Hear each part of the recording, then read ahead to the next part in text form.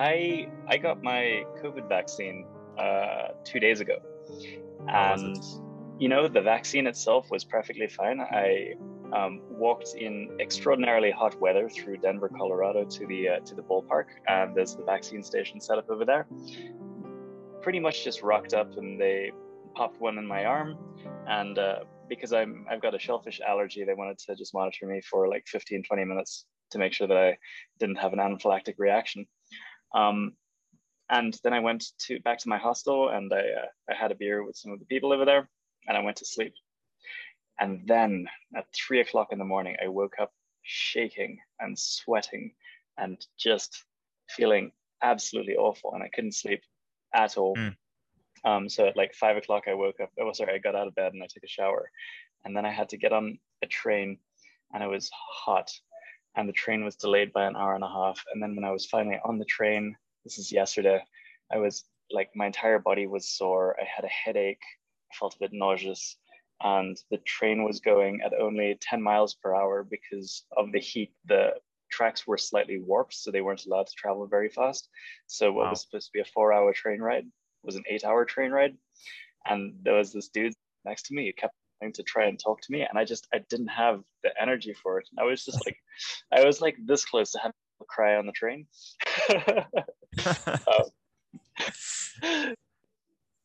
But I am now feeling great. I've had a good night's sleep. So it's just one day vaccine that it feels quite shit. But yeah, I'm alive, and in Aspen, Colorado. So up in the ski mountains, but middle of summer. Yeah, so there's no snow, right? There actually is. We drove past. So what they do is they have a process of like taking snow down from a higher part of the mountain and moving it down, and then taking care of it. So essentially just making sure that it gets compacted and clumped together so people can ski on it.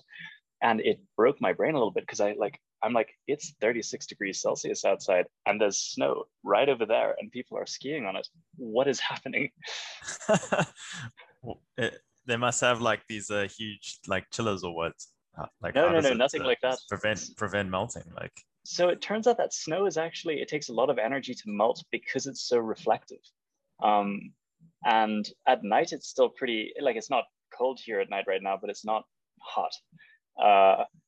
So during the night it sort of settles, and then during the day it actually takes a lot of energy to melt, and it's not going to last for very long, but it's there. And then by preserving it, they kind of like clump it together so that it's got, so it keeps itself cool, just in lieu of the fact that it's next to more snow. I guess just the top layer would like melt off, right? And the rest, if it's compacted enough, maybe not. And then where are you working now? So I'm currently at the W Hotel in Aspen. I'm not staying in this hotel. I'm just using the Wi-Fi. And it's they've got some comfortable seating. There's a glass fire pit over there, so there's a whole bunch of propane that burns out of there. So this is a ski town, right? So they need to make sure they can stay warm in winter.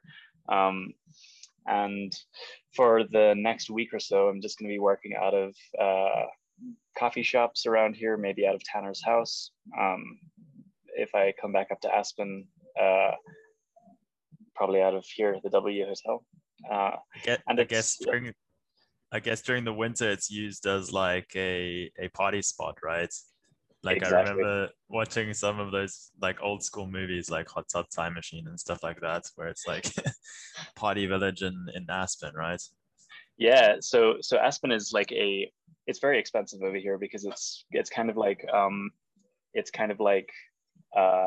Franschhoek in South Africa, where it's expensive and bougie, but it's also kind of hipster, and it's got a lot of like very active people. So there's like mountain biking around the area, and obviously you're skiing and you're rock climbing and you're paddling. So fairly interesting. And how are you hoping to balance it out? Like, obviously you've got the work and you've got the need to go out and explore and experience the world, right? So I'm fairly practiced at this, considering I've been working remotely for the past, say, 4 years, or more, 4.5 years. So 3 of them at Get My Boat with a official job, and then the past year and a half working for myself and my company. And I'm glad that it started out with me having to work for a company where I was an employee first, because I had to cultivate that ability to work consistently while I was traveling. Whereas I think if I had started by being self-employed, it would have been a lot harder to cultivate it, because you don't actually have to. Yeah, you're not forced to by a deadline or anything like that. Yeah, I mean, so working remotely it can be a lot of fun, but it does take a lot of like self-discipline. I mean, you know all about that. You've been essentially working remotely in South Africa for the past 6 months, and we've been mostly chilling together at co-working spaces. But every now and then a good coffee shop or a Airbnb or something works quite well. I think that the self-discipline is something that I'm having to lean on fairly heavily now that I'm working alone. It's like, okay, from 9 until at least 2 o'clock, it's going to be like heads down time. And then exactly. early afternoon. So I found myself, I feel like I'm a bit of a creature of habit, right? Because like I thought I'd also be like moving around quite a lot when I came down here. Maybe not during the lockdowns in the UK, because you kind of just have to stay at home. So what I realized there is that I really hate just working from home, just not having that disconnect. So I like being here, I've got the co-working space, but I also pretty much always go to the same one. So I don't know if it's something that I can't be bothered to decide. So I just decide to just go to that one, because it's like less decisions in your day. Yeah. And you know the Wi-Fi is good. And I know the Wi-Fi is good. So it's kind of a predictable experience. And that's part of like the worry, right? Because you like in the role that I do is I talk to customers quite a lot. I speak to, my team back in the UK. I'm speaking to people all over. Like I need to have good internet, right? Yeah. And whereas before I used to kind of worry a little bit about it, because I was like worrying if I would get to like a cafe on time. Now that I've got that spot, it kind of is my like anchor. So I can always go there if I need to. And I find myself starting to wander a little bit more. So like, I hear you. I think like the other day when I was like chilling outside the bar on that little table having a call, so I wasn't too worried about that. But it also depends on the type of meeting. I wouldn't do that for like a really important meeting. Yeah, I hear you. I found even when I'm let's take for instance doing a like full-fledged travel, so like going to a different town every 1 or 2 weeks, is I will generally find that one space that I go to and like become a regular there for that week. So, rock up there in the morning, be like, bonjour, Guillaume, one, just, my black Americano, please. And then get into the workday, at least for the first half of the day there. And then, so it's like, yeah, also my base is definitely a useful thing to have. I'd say that was a lot more, I was a lot more like that when I was working for a company where I had, more strict like work hours. And I also had much more consistent like check-ins with other people. Whereas currently I just check in 3 times a week with the person who runs the social media and blog for Just Sketch Me. And that's been good. It's been a nice consistent thing. But it's not as imperative that it's, it's not like one of those dev calls where there's 7 people on the call and you need to like riddle out some stuff, or a sales call like what you're doing, or a solutions architect call. and I guess like you need to like have that kind of ambition inside of you to continuously want to build, so that you don't taper off into like just sitting Yeah, one of the things that I realized a while back is that when it comes down to it, it's yes, things do need to be engaging, and if they're not engaging for too long a time, then you need to figure something out. But sometimes you also just have to be comfortable with going and doing something even though you're not motivated to do it, right? It's not like, oh, I'm inspired to do this right now, because that inspiration fluctuates, and you still have to get stuff done. So it's just about sitting down and doing it, even if you're not really feeling it. And one of the is that I did that with Get Oats is I would, well, like the first thing that I need to do there, right? It's like, okay, I need to do is I just need to sit down and I need to just spin up the local server that I'm working on, and open up my email, open up the Slack, open up GitHub, and once I've got all of those things open, I can't not do anything. Like I know, like setting up all the services and opening up the GitHub, it's super easy to do, right? I'm not daunted by it. But then once they're all open, I'm not going to sit there and be like, all right, that's done. Time to close my laptop. It's like, oh, okay, well, let me start working on an issue. Yeah, I mean, I tend to agree. It's kind of the same as like habit forming. Like when you want to go to the gym, they say you must rather try and just go to the gym first, and then like once you're there, you're like, well, I might as well just do a workout. But the one thing that I wouldn't do that I've started to do recently is not open the emails first, because I find that kind of sucks you in. And maybe for you, it is like your currency in terms of like your work, because most of your communication is via support requests and via I guess you got Slack too. But one thing that I got into the habit of is, one other person, maybe two, Simon as well. Simon every now and then, yeah. So like one of the things I was doing for quite a while this year is like opening with the emails, and then you immediately get distracted and you suddenly like doing like a kind of reactive mode rather than being like more active. So that's kind of what I've started doing in the last couple of weeks, is like leaving the emails till later in the day. But then again, like the emails are so boring, like sometimes I don't even read them.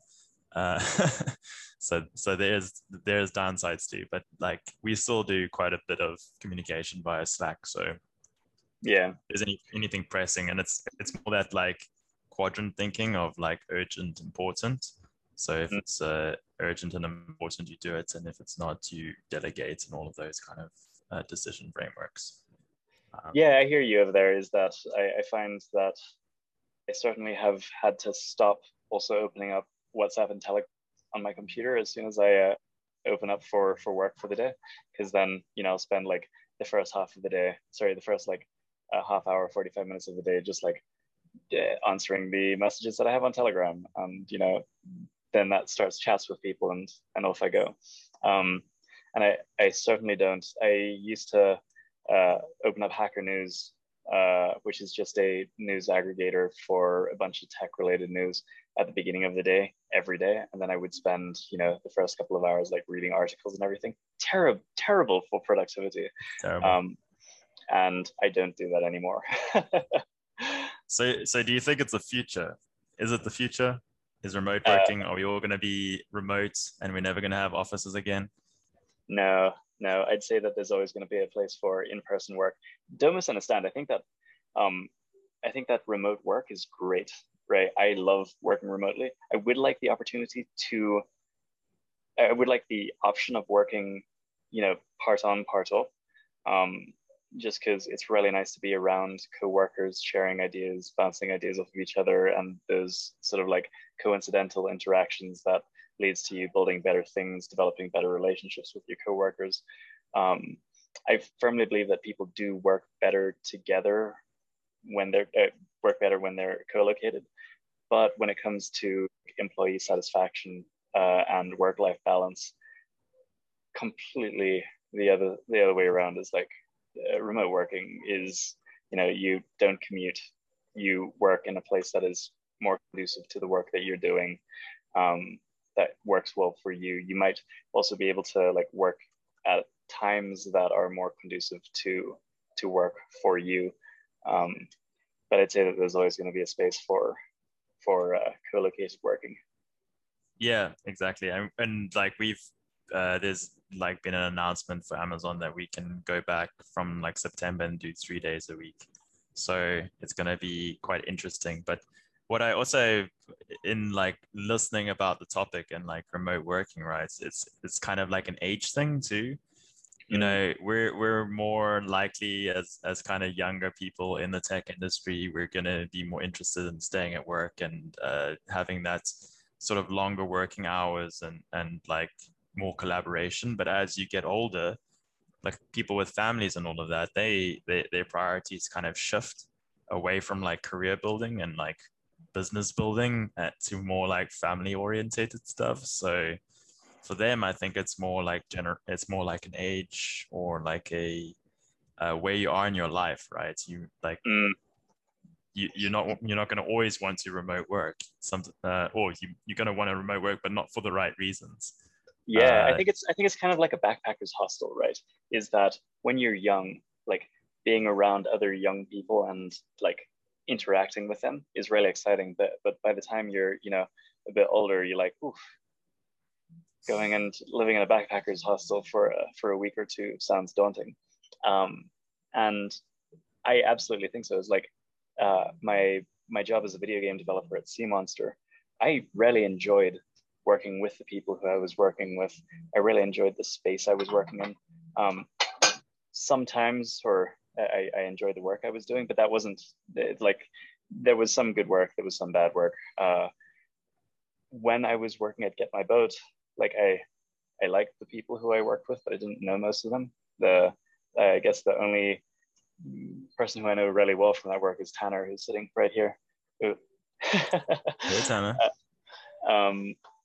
And so I don't think I was ever as invested in the work community when I was working for Get My Boat as I was with Sea Monster. And I kind of miss that. I miss that proper collaborative feeling of being surrounded by your coworkers, just kind of grafting day in and day out. And I think it's because I'm still at that point in my life, right? I'm 28 years old. I still got like a bit of spunk and vigor in me. I don't have kids that I'm taking care of. I don't have a household that requires my time. But the reason that I did take on remote working is because I wanted to travel, and it's tough to travel when you're co-located. Yeah. And it's also like, I think there's an element of like trust that's built up. I mean, you for your coworkers, you're all like effectively in the trenches, and you feel like that camaraderie. But from like management point of view, it's becoming like a thing where they want to kind of manage people. So having people in the office kind of gives them an idea of what they're working on. Yeah. And there's this notion that maybe people who want to remote work maybe also shirking their jobs or not doing their jobs as effectively. So like I'm interested to know, like, I know with coding it's maybe a little bit easier because you can always check pull requests and like the commit history. Yeah. But in some of the more like not so well defined kind of measuring jobs, like how do we know that like so and so is actually working and not just spending time with his family? Yeah, so that's actually a really good topic for discussion. Is I went from working remotely as a developer to now having a person who is doing something fuzzy, marketing, working for me remotely. Yeah. And it with Get My Boat, the way that we managed it was actually better than Sea Monster managed it, despite being co-located. Is we had a whole bunch of processes that we set up and refined over, multiple years that would allow us to plan effectively, despite us being asynchronous and remote. So when I went and I logged into my various accounts in the morning, I knew exactly what I was working on for that day. I didn't have to like shoot off an email or a Slack to someone else because they'd probably be asleep. Everything was there. So that's what that asynchronicity, like that was very important for the asynchronicity is making sure you have all those processes so that people know what it is that they're doing and they have work on their plates and they don't have to dig for it. And we did that through, various things like our planning sessions at the beginning of the sprint, making sure that all the tasks were, predefined and ready for you to pick up, categorized correctly. And then also like, once you're finished with like this bit, you would open up a pull request, you would flag someone with it, you would put a couple of tags on it so that it's categorized correctly. And then, when they wake up and log online, they can go and they can review that pull request, go on with their work. With the marketing, with like trying to figure out how effectively I'm working with my marketing manager, I've taken a bit of learnings from that, but we also make sure to touch base via a video call 3 times per week, because some of the stuff needs to be like discussed and brainstormed about, whereas outside of planning on a coding as a developer, is you don't necessarily have to work with someone else. It's nice to work with someone else, but you can do it entirely in isolation. Whereas with Just Sketch Me's marketing is like, we need to decide how to build relationships, do some business development, what direction are we going to take with the brand image. So we do have sort of like tasks and processes like we have, like we had with development work, but and then also at the end of every day, Dante will just like pop a whole bunch of just a list of the things that he's worked on for the day, so that when we have the call the next day, I can take a look through that and be like, okay, let's talk about this. What are the plans for the next couple of days, and go from there. I don't know if it's the most effective way of working. I would have to test, do A/B testing on it. But I'm comfortable with it, and we're making progress, and he's happy and I'm happy. And I think that that's what's important for me, for my company right now. Yeah, and it's also just it's like one person. Yeah. So it's yeah, exactly. Exactly. One person's easy. But if you look at like a larger company, I can kind of understand, especially with like South Africa and the kind of older mindsets of bums on seats. You got to have like workers in the office on their computers.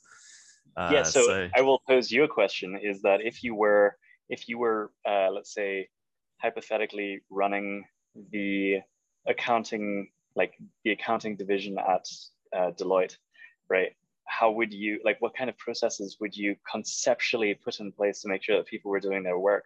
Because it's not like planned and broken down quite like programming, and it's a much larger group of people. I don't know. It depends. I think like the auditing field has its own like mechanisms, I guess.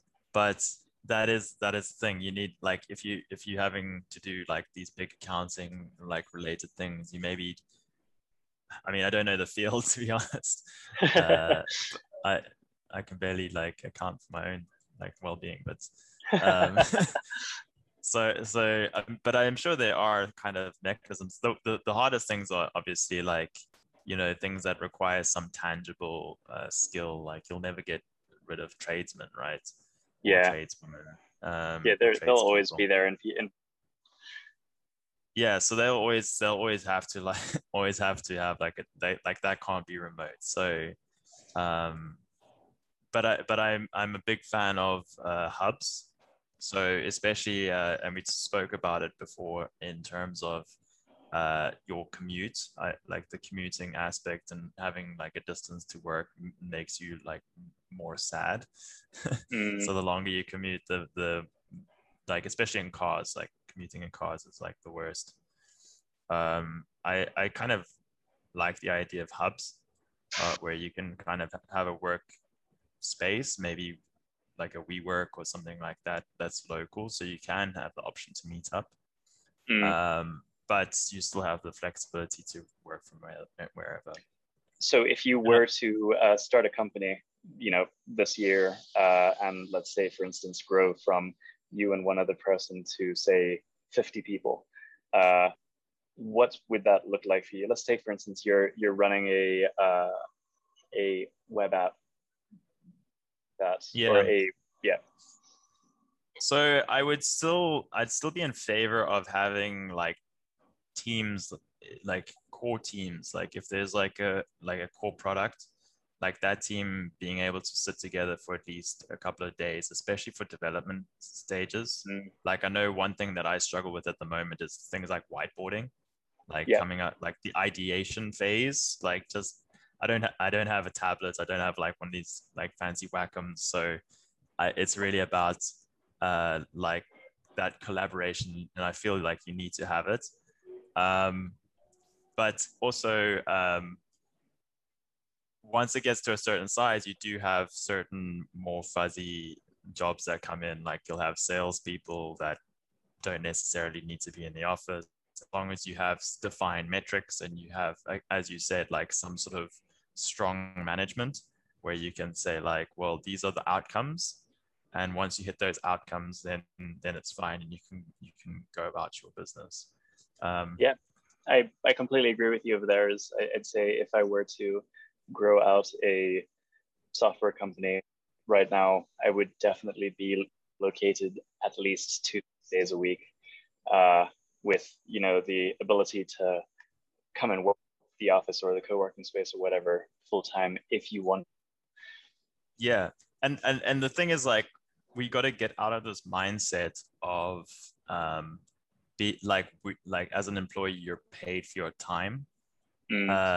You're actually paid for your output. So if you can track that, and I think that's the kind of mind shift that we need to take, is that like some person who's like really good at their job and gets it done in half the time, he can do whatever he wants with the other half of his time. And that should not be any business of the company, right? Yeah, absolutely. Rather than forcing him to stay a certain time limit. But I mean, you do get like the overachiever, or you get the people who are really passionate about their jobs, and they'll obviously do better because they getting double the output in the same amount of time. Yeah, when I was working at Sea Monster, I felt like a lot of the time I was there unnecessarily, even though there wasn't work for me to do. I'm trying to remember this. There's a something syndrome of like, you have to be there even though you don't have anything to do, and you just sit around, and it actually feels quite shit and demotivating. Whereas if I'm working is it presenteeism? Presenteeism, that's exactly it. If I'm at home, I can close my laptop and go and make myself a cup of tea. Or if I'm at a coffee shop, I can close my laptop and order a cup of tea, or take a walk around, read a book. Whereas going and sitting on the couch and reading a book at work, at the office, is a bit of a foreign concept. Yeah. And it's also like, it also relates to how your business is measuring those outputs too. Like I noticed working previously in support, you get very specific numbers that you have to hit in terms of like your metrics, right? And that was kind of good because you knew like once you hit your metrics, you pretty much can like, take the foot off the accelerator, do some other things. And now when I've moved to a more sales role, it's also like you kind of long for those like hard tangible metrics, because then you can like hit them, and then you don't have to worry about demotions. And although that doesn't happen where we work, but like I can imagine in general you have some guy at the end of the quarter or the end of the year is going to have to evaluate your performance. And if they're thinking, oh, this guy was never in the office, rather than what did he give for the business, what processes did he create, what value did he create, then it's going to have to be something different. So another really important thing with remote working is making sure that you get the plug adapter for the country that you're visiting. And I'm currently in the United States, and I'm still running. My laptop hasn't been charged since South Africa, and I'm nearing the end of it. So we are actually going to have to cut this conversation slightly short. Otherwise, we might lose this recording. Yeah, I mean, I think we've covered our bases quite well in, what's this been, half an hour so far? Yeah, it's been about half an hour. Okay. I guess, yeah. So where are you off to next? We could just close it up. Yeah, I'm gonna hang around here in the mountains for the next week or so. I'm gonna go to a hot spring over here, do a hike, maybe do some white water rafting, some mountain biking, and then potentially buy a junker and drive through to New York to see my brother, who's also gonna fly in to get the jab. What about yourself? That's awesome. Cape Town's a bit rainy right now, yeah? It's very rainy and it's quite cold, and as you can see, it's like dark, which is why I'm probably not as switched on as usual. It's like just about 9:30 here. So yeah, this weekend I'm hoping to go for maybe do some mountain biking too, but also I'm gonna go for a hike maybe over in Helderberg. So right, that sounds that's awesome, gonna be quite intense. I haven't hiked the Helderberg Mountain in a good couple of years. Once you're in Cape Town, you kind of just stick to Table Mountain. Yeah. So I'm quite excited to take on the Helderberg one more time.